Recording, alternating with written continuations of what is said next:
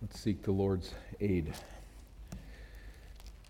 Father, this is a challenging passage for us to understand, to apply to our lives. And I pray that you would move within this congregation to take in the Word.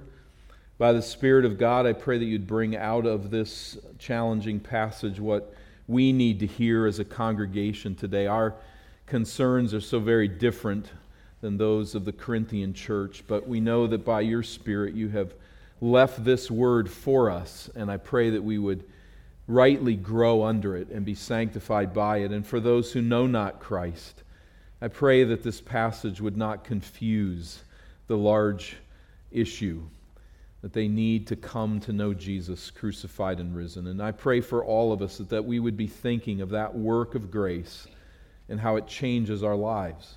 Move here among us and sanctify your people, I pray, through Jesus. Amen.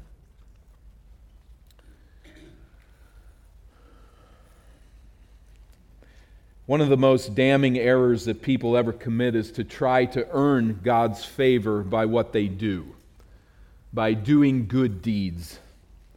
To such people, we witness the liberating truth that fellowship with God is based on what is finished. We witness the good news of Jesus' eternally completed mission of redemption. His death, His resurrection, His conquest of Satan and sin and death is our only and fully sufficient hope for salvation. It's not what you do. It's not who you make yourself. It is what Christ did. His work forever finished in behalf of all who trust Him for salvation from the just penalty of our sin.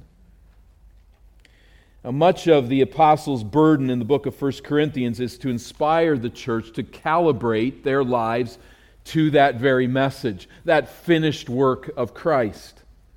He exhorts them and us to move past the milk of the good news of Jesus' death and resurrection to the meat, so to speak, of how that works into our daily lives, how it changes and transforms every nook and cranny of the life that God has given us. In chapter 7, Paul focuses on the gospel's transformative work in the realm of human sexuality and marriage. And last week we mentioned there, maybe we could summarize his counsel to the church as relax, rest in place. Trusting the good news of Jesus crucified and risen does not spawn a life of worry and fretting about your circumstances, as if I could just make some significant change, all would fall into place. Give it a rest. Be at peace where you are, is his counsel. With greater clarity at the end of chapter 7, he stresses that true gospel living hinges on two realities. The first is the passing nature of this world. We sung of it here this morning. The passing nature of this world. And secondly, the coming consummation of our redemption that Jesus has purchased. And we've sung of that as well. To know this world will be left behind. It is passing away, but there is coming at us the glory of Christ and eternity with Him. If we live in light of those two realities, in the deepest sense of the word, we will relax. We will trust. We will be at peace in every circumstance of life on some level. This is what the Corinthians were struggling to do. People flit about the earth anxiously trying to change their circumstances for better at every turn, never at rest with what they have, never at rest with their status in life, never at rest with life, period.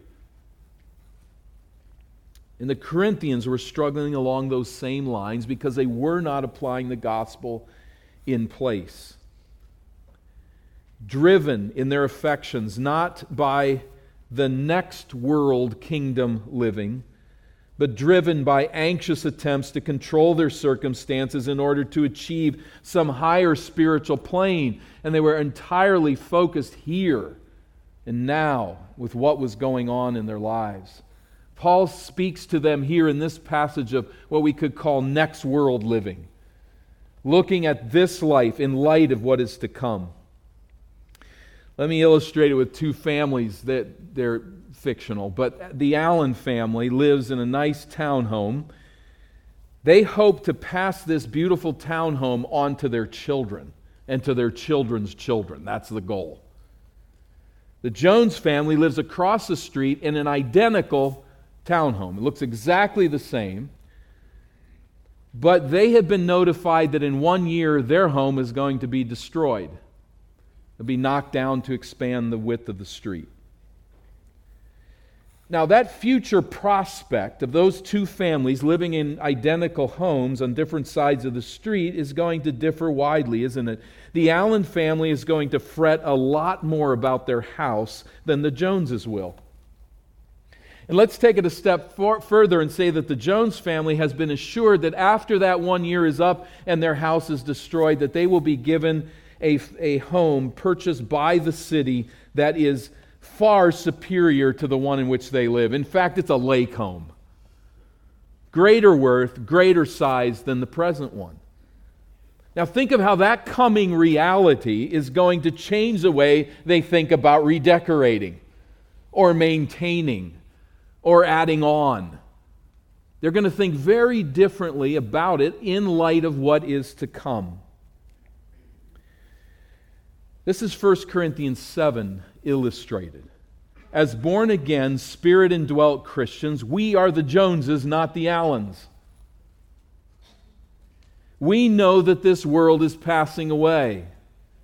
We live in full confidence that Christ will return and that we will inherit eternity with Him. We will inherit the new earth. So Paul's message to the Corinthians is get in line with next world living. This will counsel you through all the questions that you are asking of me and the places where your life is off track. And in one area of life, that's marriage, I'm bringing this principle now to bear. And we see this principle coming to the surface here in these verses more than anywhere else to this point from chapter 7 and following. Now, the cultural environment in the Corinthian church was radically different from our own, such that the passage before us today is thick with difficulties. Doesn't happen often, but when I was walking up here this morning, I really thought about turning around. This is one really challenging passage. And it's tough for us to grasp the significance of this passage to us. But for sake of time, and you know I don't do this often, but this has to be unlocked. And the way that you unlock it is going to differ from the way others might unlock it. So I'm going to go up front and say, here's my determinations going into this passage. Take a picture of it if you want, because it might help you as we work our way through, make sense of it. I do not have time to lay out here all of the different views and why I've rejected the ones I have and taken the one that I have received. But here it is. Marital engagements were not based on romantic feelings or sexual attraction. And I don't mean that to be an absolute statement, but culturally speaking, that was generally the case. Engagements were contractual matters handed down by parents, sometimes years before a girl was mature enough to marry. So they might contract and engage a young woman at 10 years of age, and just waited until she came to maturity, and their marriages generally for a woman was in the age of 13 or 14 years of age, sometimes 12, sometimes, of course, older. But that background's helpful to us to understand this passage. Secondly, in every instance, the ESV betrothed translates the Greek word virgin, which in this context is shorthand for a young woman engaged to be married. These virgins are addressed in each section of the passage. Says a lot more than meets the eye, but that's the conclusions I've drawn. In fact, I'm following the ESV here. I'm glad that it landed in the right way when it stuck its neck out and translated virgins betrothed, because I think that is the case. They are engaged to be married, so to speak. Again, maybe for years before the marriage day. However, I wish it had just read virgins. That would have been better, even though there's a big cultural gap there with that word for us. But that's how they would have understood the word. Thirdly, Paul is more aware of Genesis 2:18 to 25 than we are. He is not opposed to marriage, Ephesians 5. His counsel here actually reveals this if read carefully. He addresses a specific season of trial to specific people, so we must weigh his counsel with what he and Scripture teaches elsewhere. And those who have failed to do this have really failed. Throughout history, this passage has been used to impose all types of controls and straitjacket harm on people. Much suffering has come out by not reading all of what Paul says about marriage. So this isn't the passage on marriage in the Bible. This is one of them. And we want to integrate what he says here with what he says in other places and what the Scriptures teach. Number 4, verse 36 addresses young men engaged to be married, not fathers.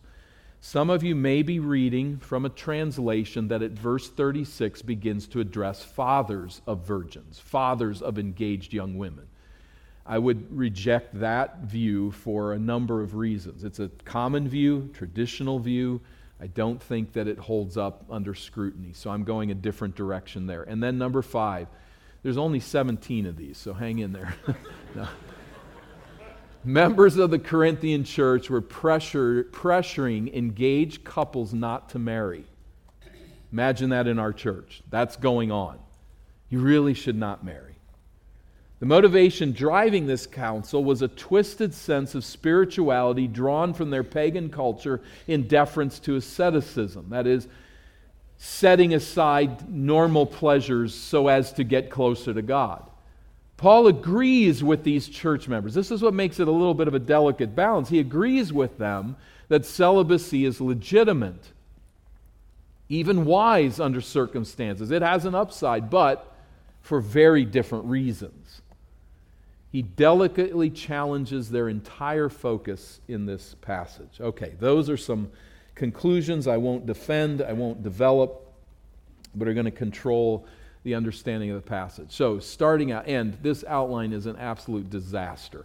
I don't know how you outline this passage. I have no idea. But here we go.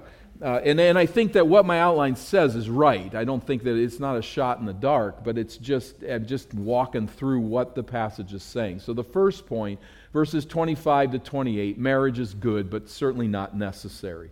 This is his teaching now on the basis of questions they've asked him. So verse 25, now concerning the betrothed, concerning virgins, young women engaged to be married, I have no command from the Lord, but I give my judgment as one who by the Lord's mercy is trustworthy. So again, this is shorthand for young women engaged to be married. Paul says, I don't have a direct teaching of Jesus on this matter. I want to be clear on that. It is only, however, by God's mercy that I speak to you with authority, and I do so as an apostle, and I believe that what I say is trustworthy and faithful. You've written me your question about engaged couples. Here's my counsel, verse 26. I think that in view of the present distress, it's good for a person to remain as he is. Remain as he is. If you're connecting to last week, you're going, oh, there it is again. Rest in place. Remain where you are. Be at peace. Don't be anxious about changing your circumstances. Remember verse 20?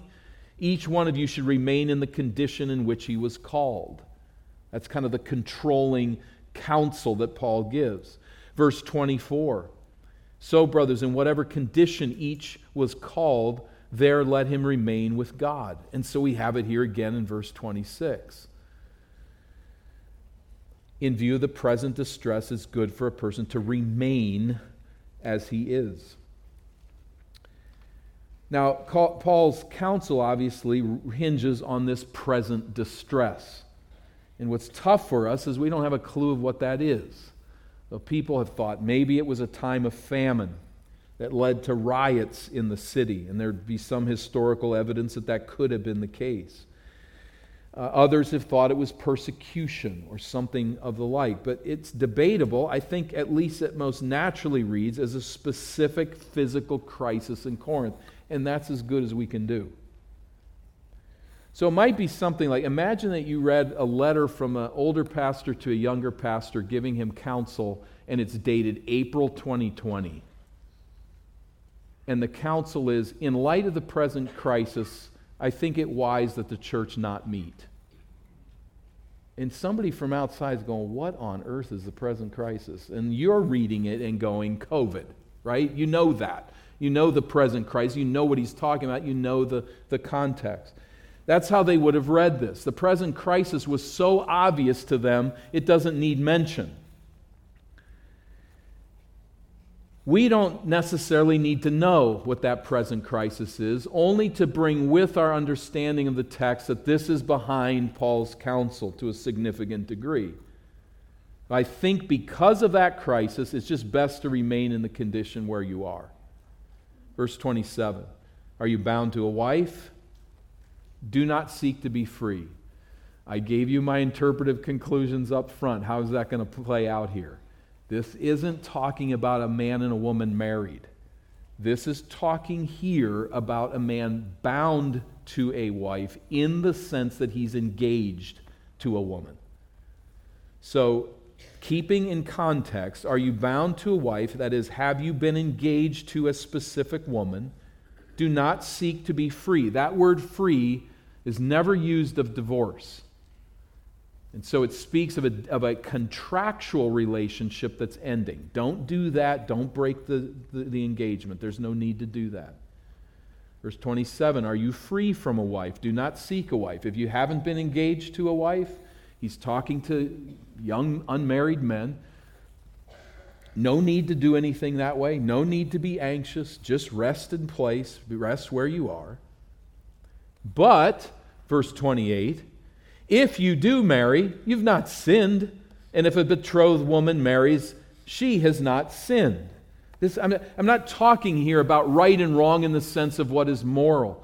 Now, when we see the exception here, this fits too with what we've been seeing, doesn't it? Here we go again, and the yellow line here on the slide indicating the next segment. To the married, grant conjugal rights. But there's an exception in brief seasons of prayer. To the widowed, stay unmarried. There's an exception. Perhaps you're driven sexually, desire to be married. It's okay. To the married, do not divorce, but it's going to happen, and when it does. To the saved, married to unbelievers, do not divorce. Here's the exception. The believing mate leaves you. And so we have here again, to the engaged, remain unmarried. Or don't. Right? Isn't that what he's saying? Are you free from a wife? Don't seek a wife. But if you do marry, you've not sinned. If the betrothed, that young woman, and here again we have that virgin word, if a virgin woman marries, she's not sinned. So virgin woman, he's now obviously talking about someone other than who he's been addressing, which again supports the fact he's talking to a young man who has a fiancé. Verse 28, continuing from there, yet those who marry will have worldly troubles, and I would spare you that. Here he reveals why he's saying don't seek marriage. Don't change your status. Just rest in place. But if you secure a marriage contract, great. Marriage is God's good gift to humanity, and marriage is not sin. Yet, verse 28, you will have worldly troubles, and I would spare you that. Somehow connected to the present distress, there's going to be some real challenges if you go forward and are married. So this present distress is placing stress upon your marriage.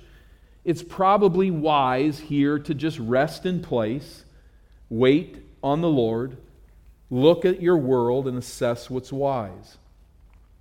His counsel actually has less to do with marriage than it does with a believer's processing of life. And so again here we just hear that phrase, to rest in place. Rest, believer. Those members of the church encouraging you to break off your engagements, don't worry about those people. Just be at peace. Be at peace right where you are. What are you, young man? 18 years old.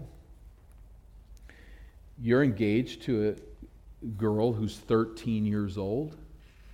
We have this present crisis going on. Don't push it. Engagements in your situation sometimes last for 6, 7 years. There's no hurry. If you really want to get married, get married. But this is my counsel. That's all he's saying, I think. Paul seems to anticipate some people, though, scratching their heads in confusion, like us, and say, let me get to the heart of what I'm saying then. And here's where we really get to the essence and the heart of all that he said in chapter 7 as we come to that next movement in his response. Verse 29 and following, what matters is living in light of the dawning future. So verse 29, this is what I mean, brothers. The appointed time has grown very short. From now on, let those who have wives live as though they had none, and those who mourn as though they were not mourning, and those who rejoice as though they were not rejoicing, and those who buy as though they had no goods, and those who deal with the world as though they had no dealings with it. Why? Because the present form of this world is passing away. Now, Paul is clearly, if you pick this up, he's clearly speaking figuratively here. Push any of these points literally, and you're going to walk into sin. That's not his point.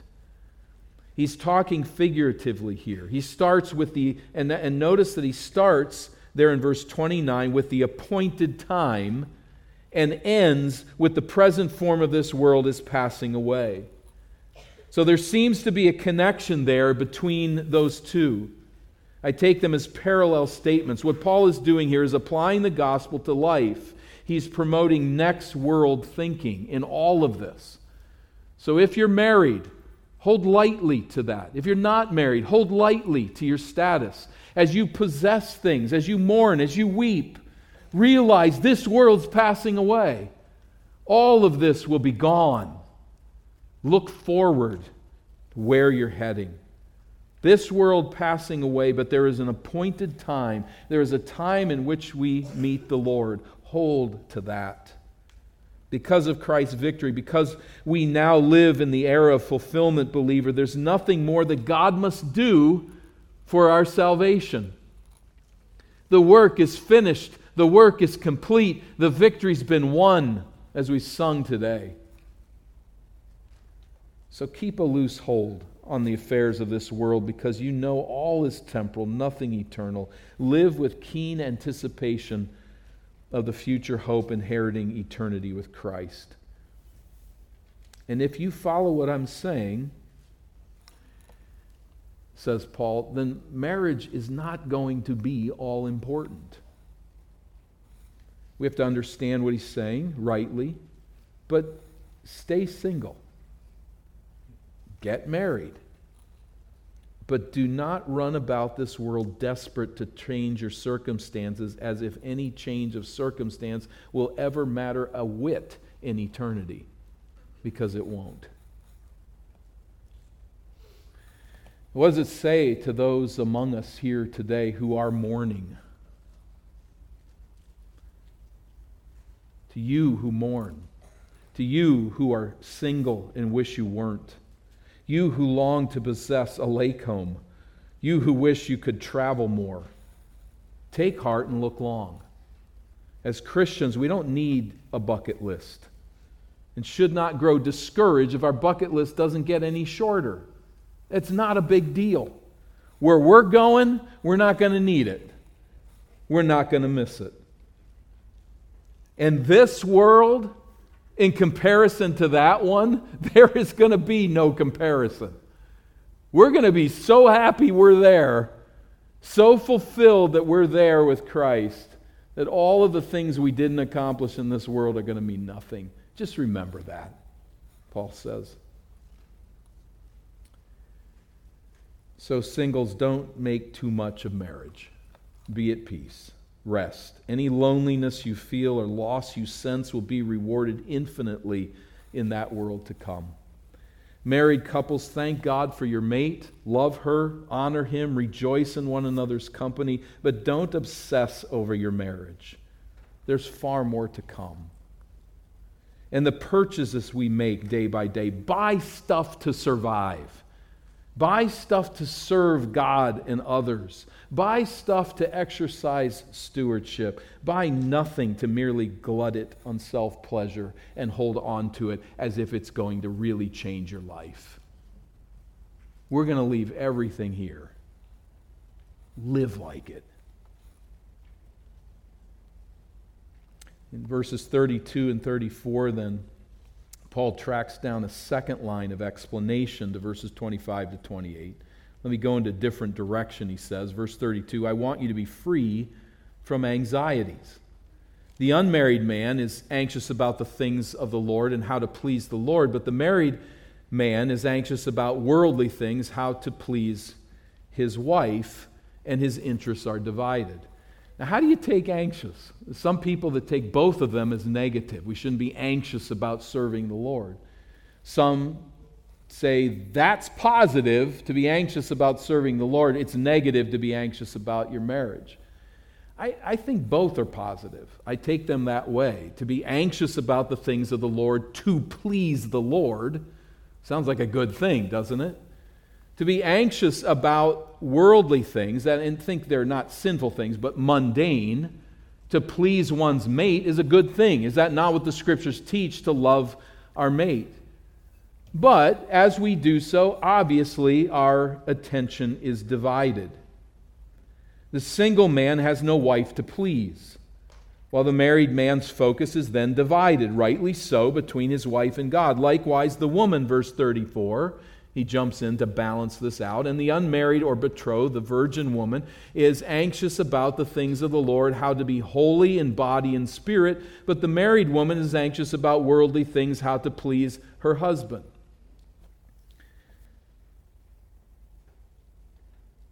Married and engaged women have a unique calling to please their husbands or husbands-to-be, just as engaged men or married men have a responsibility to please their mate or their future mate.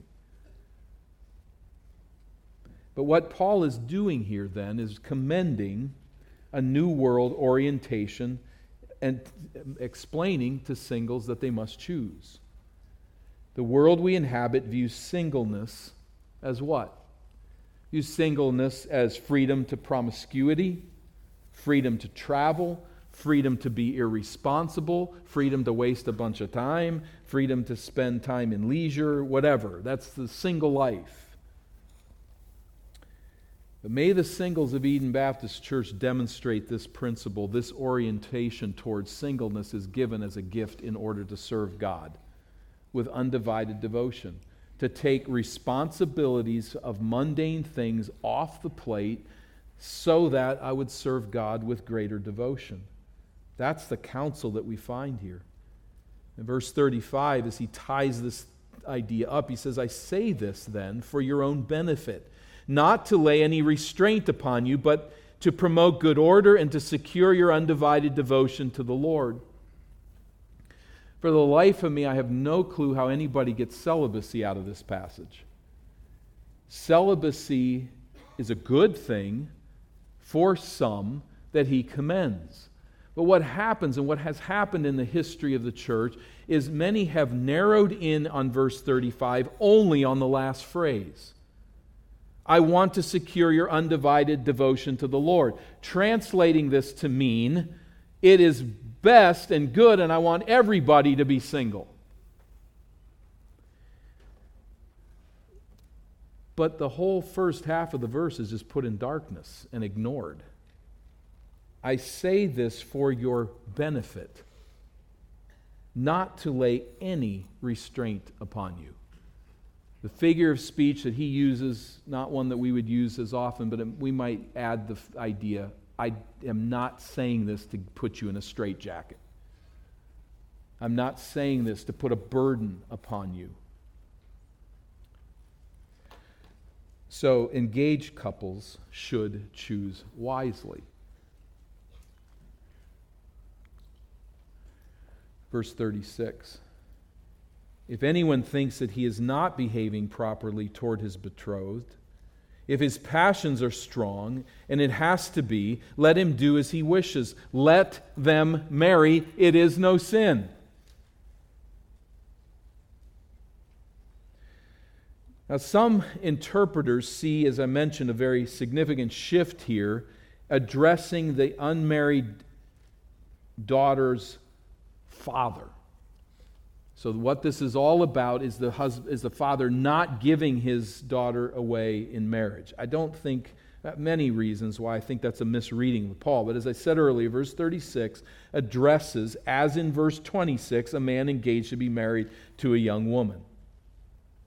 So verse 36, if anyone thinks he's not behaving properly toward his virgin, toward his engaged, his fiancée, if his passions are strong, and it has to be, let him do as he wishes. Let them marry. It is no sin. So let's take this guy again. He's 18 years old and she's 14 years old, let's say. He could wait a while. But if there is this strong desire to be married, what does Paul counsel? Go for it. Don't get married or do. I mean, it's either way, it's fine. But don't put yourself in a spot where there's such high sexual tension and difficulty to obey and honor the Lord because you won't get married. Just get married. It's okay. God smiles. Let them marry. But, verse 37, whoever is firmly established in his heart, here's the contrast, being under no necessity, but having his desire under control, and has determined this in his heart to keep her as his betrothed, he will do well. You get the sense, verse 37, Paul is tripping all over himself to say this needs to be free will. This needs to be your choice. So think of who he's talking to. He's talking to a young man. He has a fiancée who's considerably younger. He's waiting for the right time for marriage. Paul is saying just be at peace there. But this man is getting pressure from people in the church to break the engagement, to not be married, so as to enter into some higher spiritual status and circumstance. Forget it, says Paul. I'm going to really qualify this carefully. Verse 37, you need to be firmly convinced in your heart that you should not get married. You need to be under no pressure from someone outside. Your sexual desires should be under control. You're making progress there. This isn't something that's overwhelming your spiritual condition. Again, a determination in your heart to keep her at this point as your fiancée, that's a good thing. In the present condition, under the circumstances we're facing, because I want to spare you trouble, I would commend that decision. So, tying it up, he who marries, verse 38, his betrothed does well, and he who refrains from marriage will do even better. So choose wisely. That you notice here that the decision is not between celibacy righteous and marriage sinful. There's nowhere here.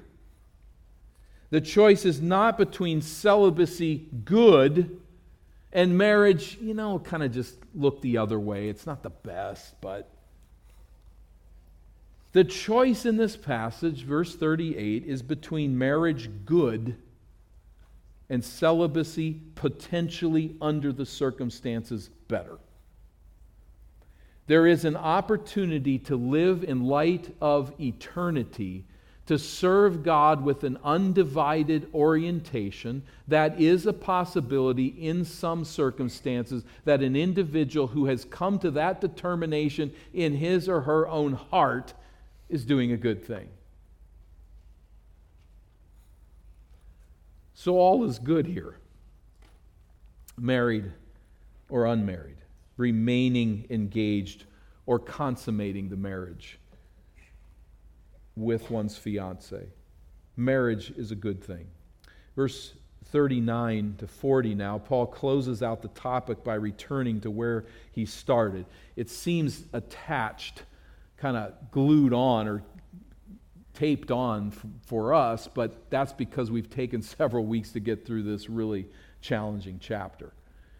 But that said, it actually connects now, verses 39, to where we all started with this discussion.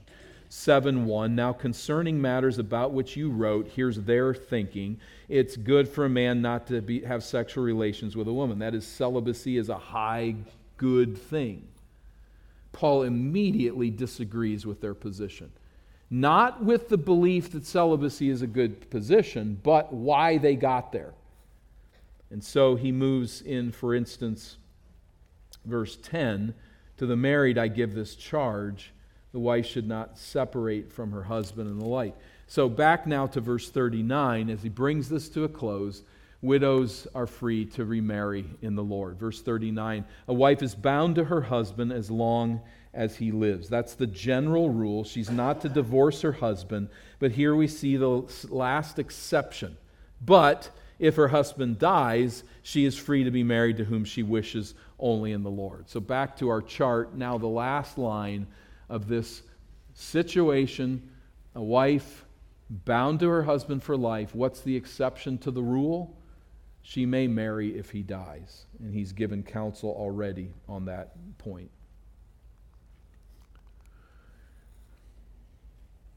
Verse 40 then, yet in my judgment she's happier if she remains as she is. And I think that I too have the Spirit of God.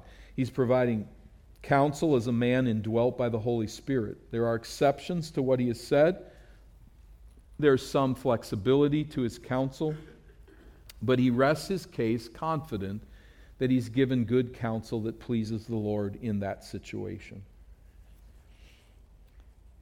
So this passage, as we bring chapter 7 to close today, let me bear with me just a bit longer here, but this passage is all about marriage, and yet its reach covers all of life, doesn't it?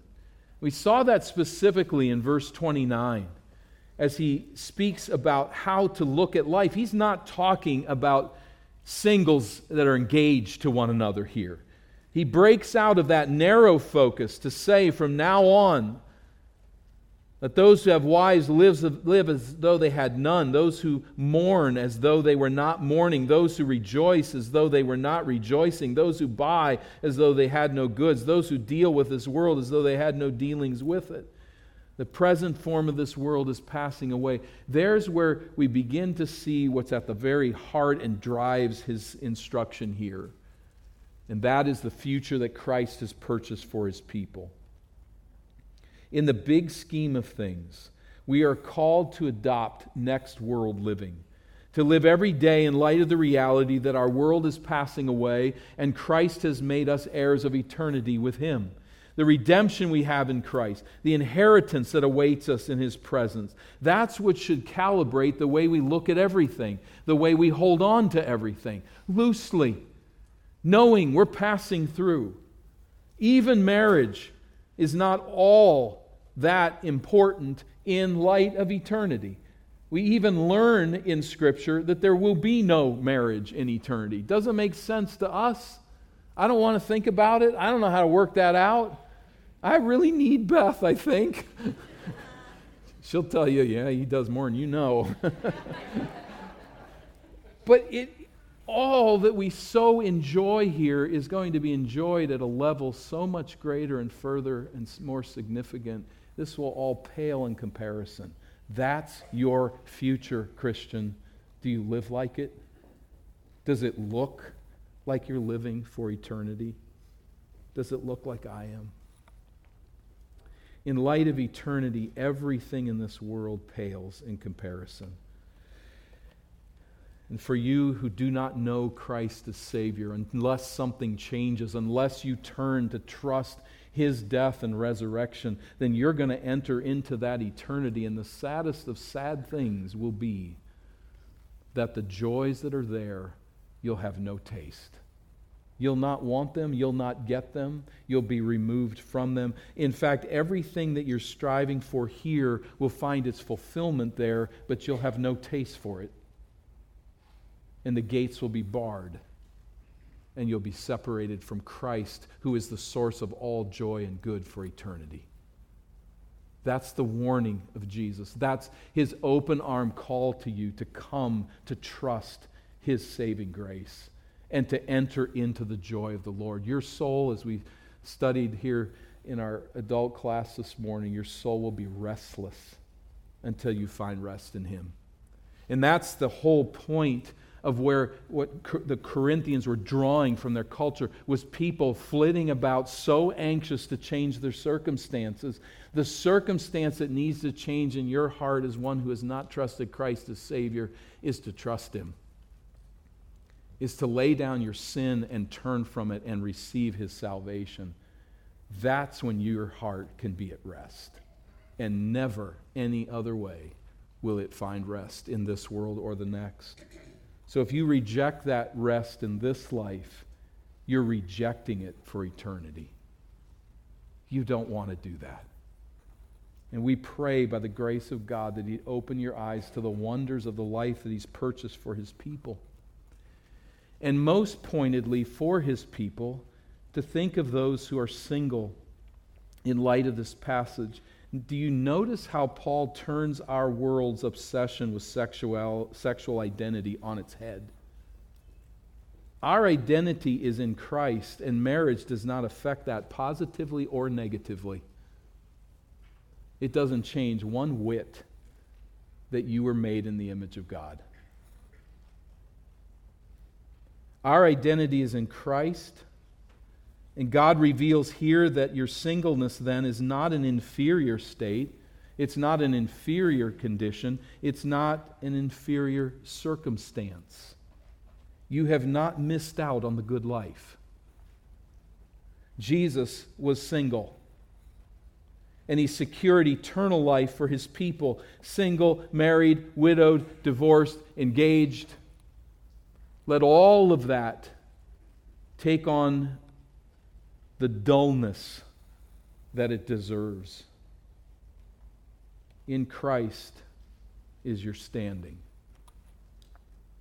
And entering into glory as a celibate is no loss, it's gain.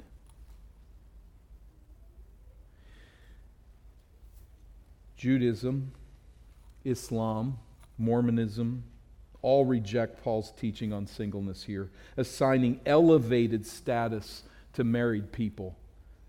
May there be no elevated status in this church to those who are married. We've received a blessing.